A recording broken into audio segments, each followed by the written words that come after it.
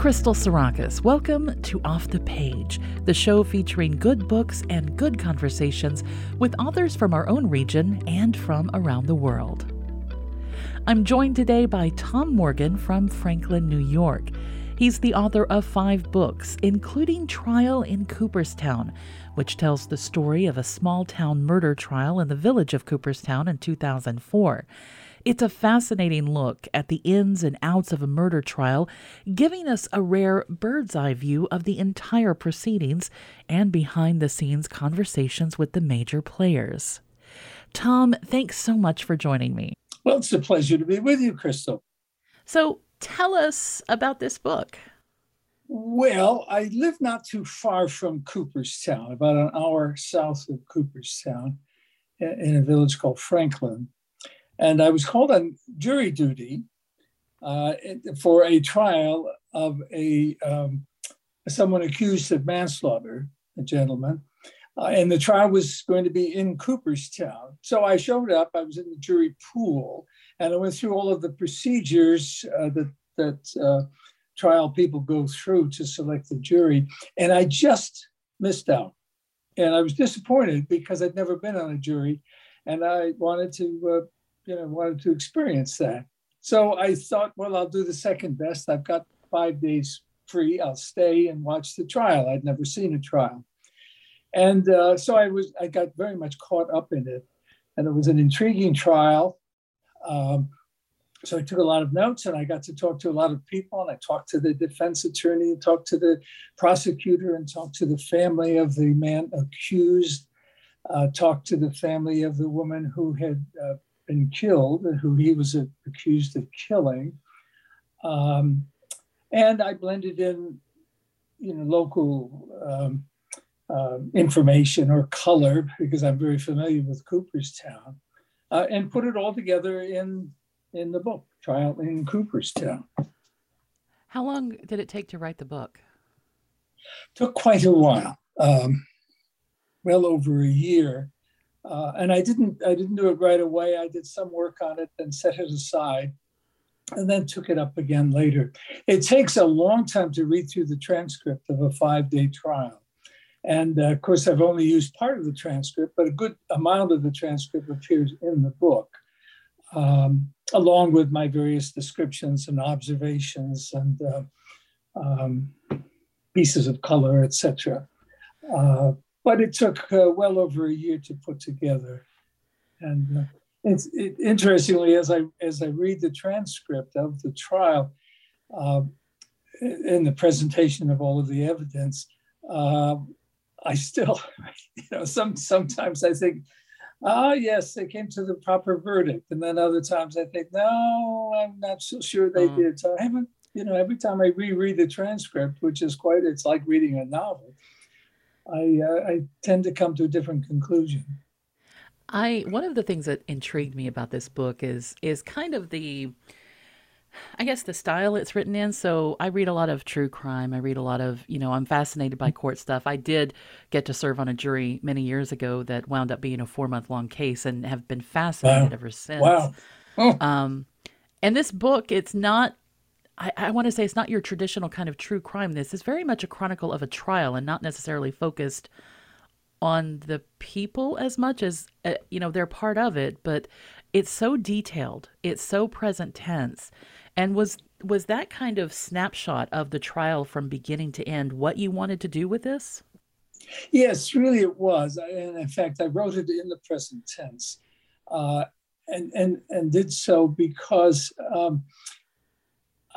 it's in some ways it is sensational, because trials are sensational, especially manslaughter or murder trials. By their nature, they have a sensational side to them, and this one did as well.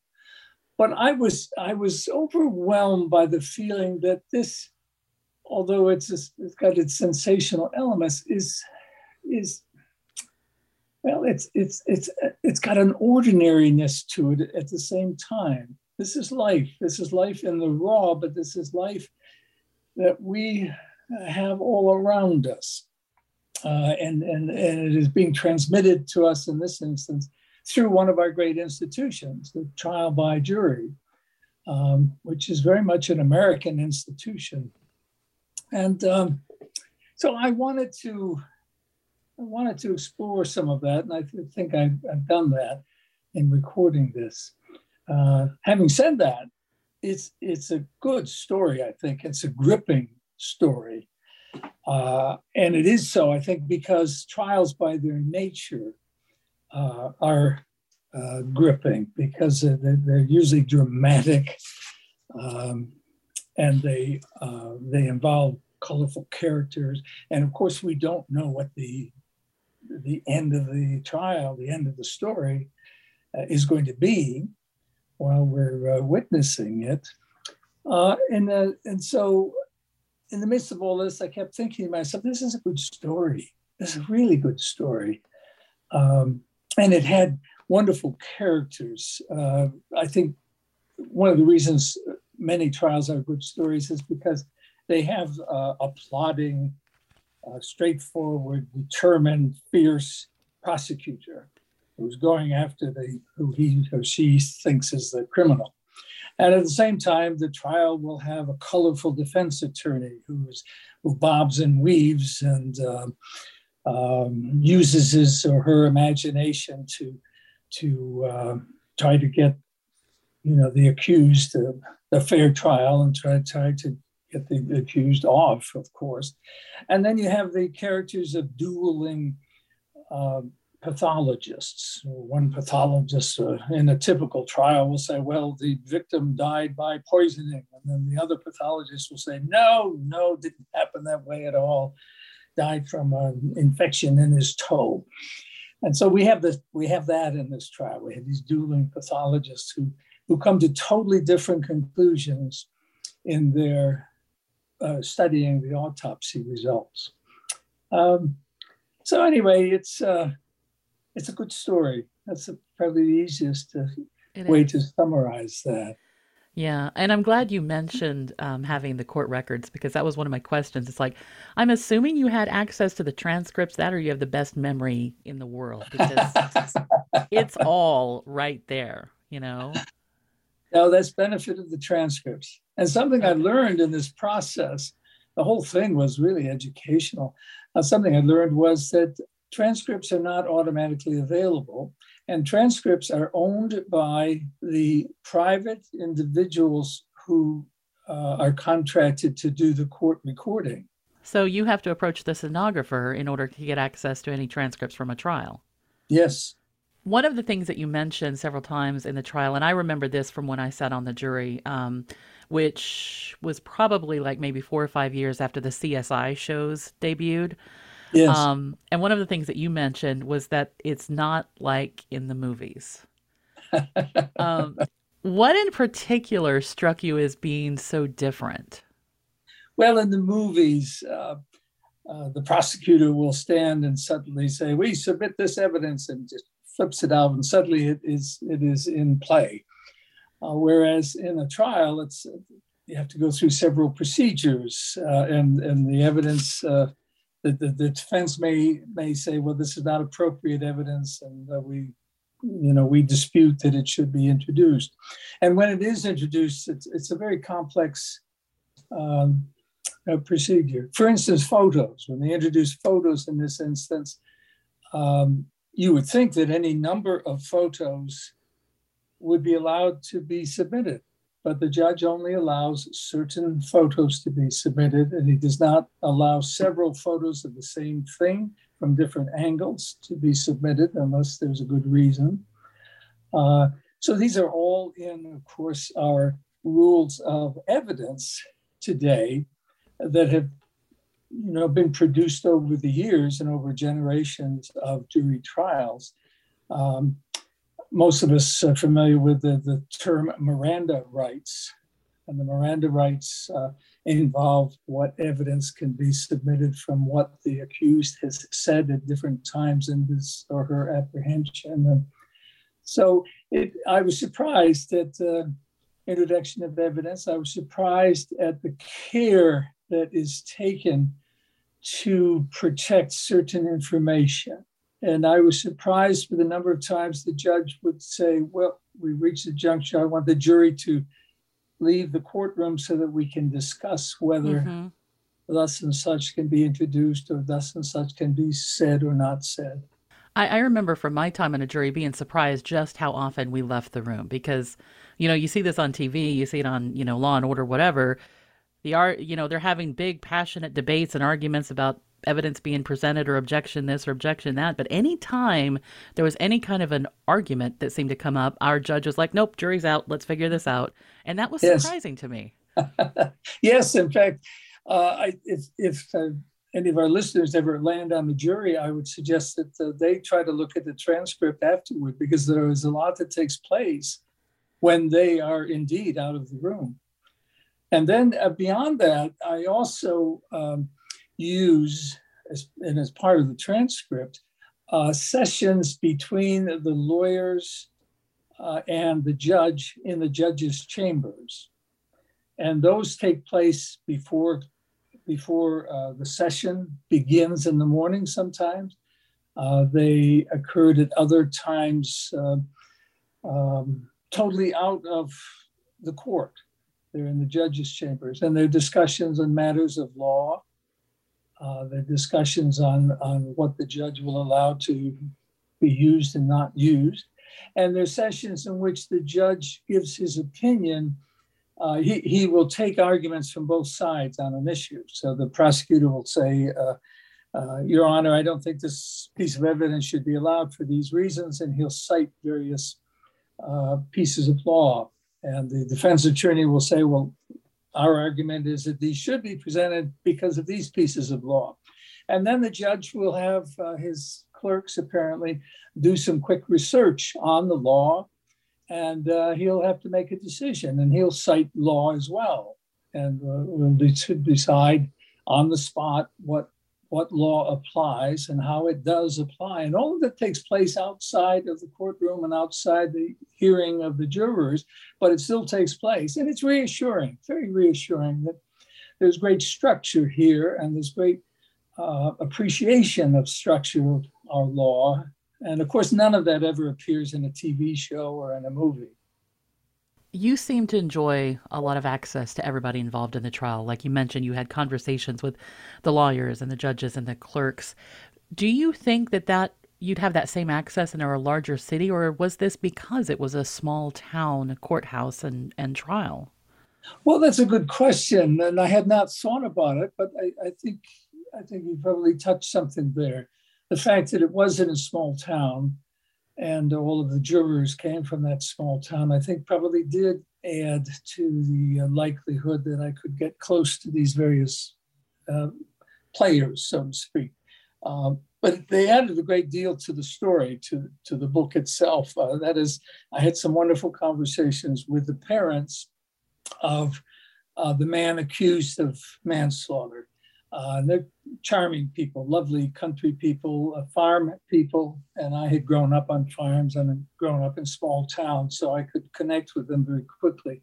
And they were very sweet, very compelling people. I had a long conversation with the accused brother, and I, in fact, kept in touch with him after the trial. I run into him from time to time. I had quite passionate discussions, passionate on their part for obvious reasons, with the siblings, the brother and sister of the woman who had died and who was the center of the trial of the crime that the man was accused of. And it was very, very heartwarming to talk with them, speak with them. And I talked with other people in Cooperstown and in the area, and that was fill in lots of gaps and describe what Cooperstown is like and what lunch in the Cooperstown Diner, which has, I think, 3 tables and 7 bar stools. And that's one of the strengths of the book, that this is small town justice in America. Right, right. So having these conversations with basically the families of the victim, of the accused, was it hard not to take sides? Not really, because I could feel the compassion on both sides. The mother of the accused was almost a spiritual soul, and she just seemed to love everybody. And she was very troubled by what her son had been accused of, but she was equally as troubled, I think, by what had happened to the woman who had been her daughter-in-law and what was happening to the children of this couple. And she was a lovely person to be near, very inspiring. And I think she probably inspired a lot of people in her life. So we haven't really talked about the two people at the center of this. This is Timothy Beckingham and Joanne Beckingham. And ultimately, Timothy was convicted of manslaughter. What was it like there on the day when the verdict was announced? I go into quite a bit of detail in the book. It was such an overwhelming feeling. It was as if we had suddenly been frozen solid, and someone struck that frozen image with a hammer and it shattered. The verdict, the one word guilty, just was that hammer. It's so hard to describe. It just is overwhelming in its impact. But at the same time, I was conscious that since I was writing the book, I wanted to observe and describe as much as I could the different players, how the parents reacted, how the prisoner reacted, how the defense attorney reacted. It's quite a moment. I don't think there's anything quite like it anywhere else. What effect do you think watching this trial and going through that experience and having those conversations had on you? Well, it certainly made me more respectful of the trial jury as an American institution. And of course, we all know our various institutions are under siege these days. I had not given much thought to the value of the institution. My conversations with Ray Kelly, who was the defense attorney, he loves the institution of the jury trial and he philosophizes about it. And he does in the book and he does in real life outside the court. He loves the system, he loves the country, and he talks about the institution of the American trial jury in very reverential terms. So I think it affected me in that sense. Another sense that I was affected was that sitting through all of it and then reading the transcript again and again and again, I came to appreciate much more the fact that we may think that we know something, but later we may decide otherwise, and later again we may decide otherwise, and later again we may decide that we can't really decide. Not many of our decisions are given that much time. And of course, in rereading the transcript, I was giving time again and again to the questions raised in the trial. I think Kelly did a very good job, the defense attorney, very good job of raising questions that would stay with us, raising issues in a way that provokes further thought. And that's his job. I think he did it superbly, and it certainly had that sort of impact on me. I remember thinking after my own stint as a juror, and, and just reading cases and reading trials as personal interest, just how inexact a science this is. Yes, it is. To the extent that the jury trial system has flaws, they really are the flaws of humanity. I think judges and lawyers will be quick to observe that the trial does not always reach the truth. And the truth, of course, is extremely elusive. It's difficult to imagine something that we would use in its place.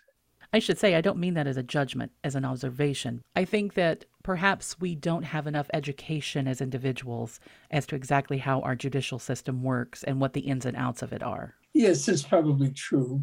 Have you had contact with the families or heard from them since the book came out? A couple of members of the family, of Mr. Beckingham's family, wrote to me and they were uneasy with the book, but they had not read the book. They simply didn't want any publicity at all. And they assumed that the book would be slanderous or accusatory. But they hadn't read the book because it's really a very gentle book, which does not, as you pointed out earlier, does not attack one side or the other. It doesn't sensationalize anything. And it gives great respect to all the members involved. The parents have moved away, unfortunately. I've sent copies of the book to them. As I said, I did run into the brother of Tim, the accused, and who was found guilty. And the brother worked at the Otesaga Hotel in Cooperstown, and I often am at the hotel for various functions, and always had a chat with him whenever I saw him. And he had a lovely quote in the book. He had grown up on the Beckingham farm, and he loved farming. And of course, so many farms have gone bankrupt and out of business in our times. And he said he had $1 million, he would go into farming and until it all wasted away because he loved farming so much. So he was a very nice chap. You have prepared a reading for us. Could I ask you to do that now? And tell us Yes. what you're reading and give us some context. First, I'm going to read from the introduction. And then lastly, I will read something about the son of Tim Beckingham and his wife. So first of all, from the introduction. Over 40 years ago, Sybil Bedford wrote The Best We Can Do, also published as The Trial of Dr. Adams. Two of its elements captivate me, the masterful defense and the British institution of justice. And that process ground inexorably like a machine toward a victim, a verdict, which would send a man to the gallows. And yet the same process provided him with every protection from guilt unproven. Reporters swarmed like hornets over the proceedings. Their salacious accounts made Dr. Adams as well known in Britain as the Prime Minister. The courtroom, the Old Bailey, was already the most famous in the Western world. The judge and the lawyers were also prominent. They became more so and titled, if not already, as years passed. By contrast, those who conduct the trial in this book in Cooperstown have names you do not know. People who live a block from the courthouse are unaware of the trial. The courthouse is obscure. The man on trial is, if we deal in cruel reality, a mere cipher, one of thousands tried for manslaughter each year in America. The testimony shines Klieg lights on him for a few hours, but this is for only a tiny audience. A mere handful of souls, and probably no legal historians will remember it. If jurors in this trial feel pressure, they can hardly blame crowds or cameras. There are none. Only a few spectators are sprinkled around the gallery. Only one reporter attends. And yet this trial is as important to Americans as Dr. Adams' trial was to the British, for a simple reason. It is what any of us might hope for and ideally expect in any court in America if ever we are tried for a serious crime. I have written this in the present tense to remind readers that this is an account of our living, breathing, ever-present system of justice. Cooperstown bills itself as America's most perfect village. It is what millions with their hometown wish their hometowns could be.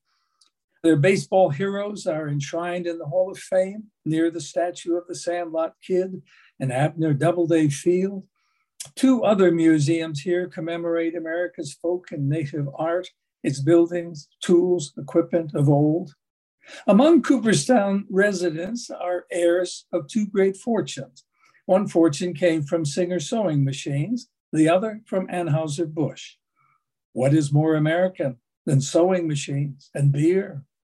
In some years, 400,000 people make the pilgrimage to the hall.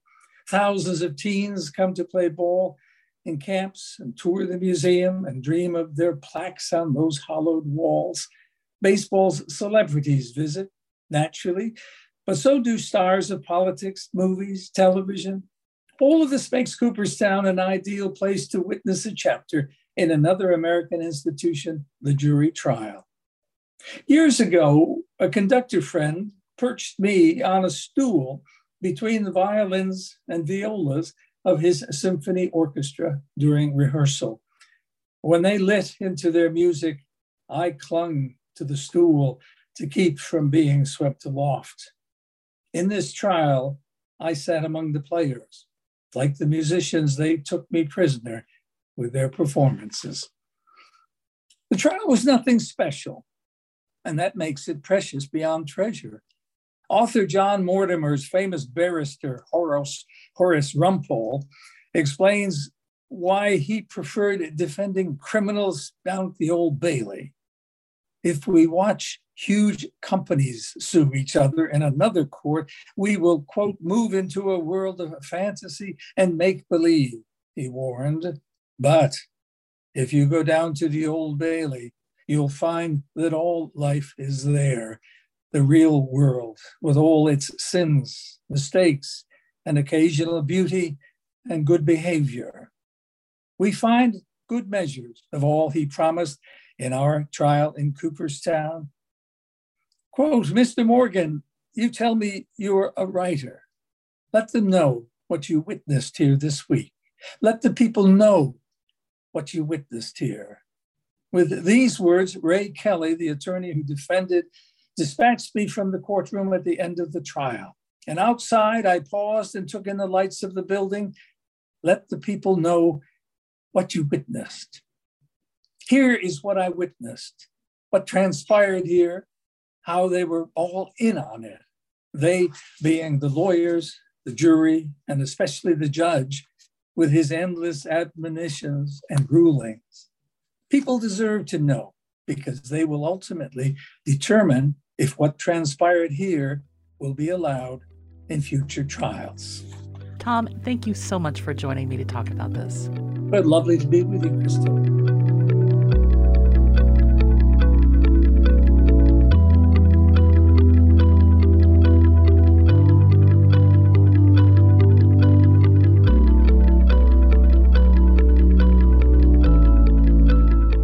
Tom Morgan's book, Trial in Cooperstown, is available now. You'll find links to the book on our website at wskg.org.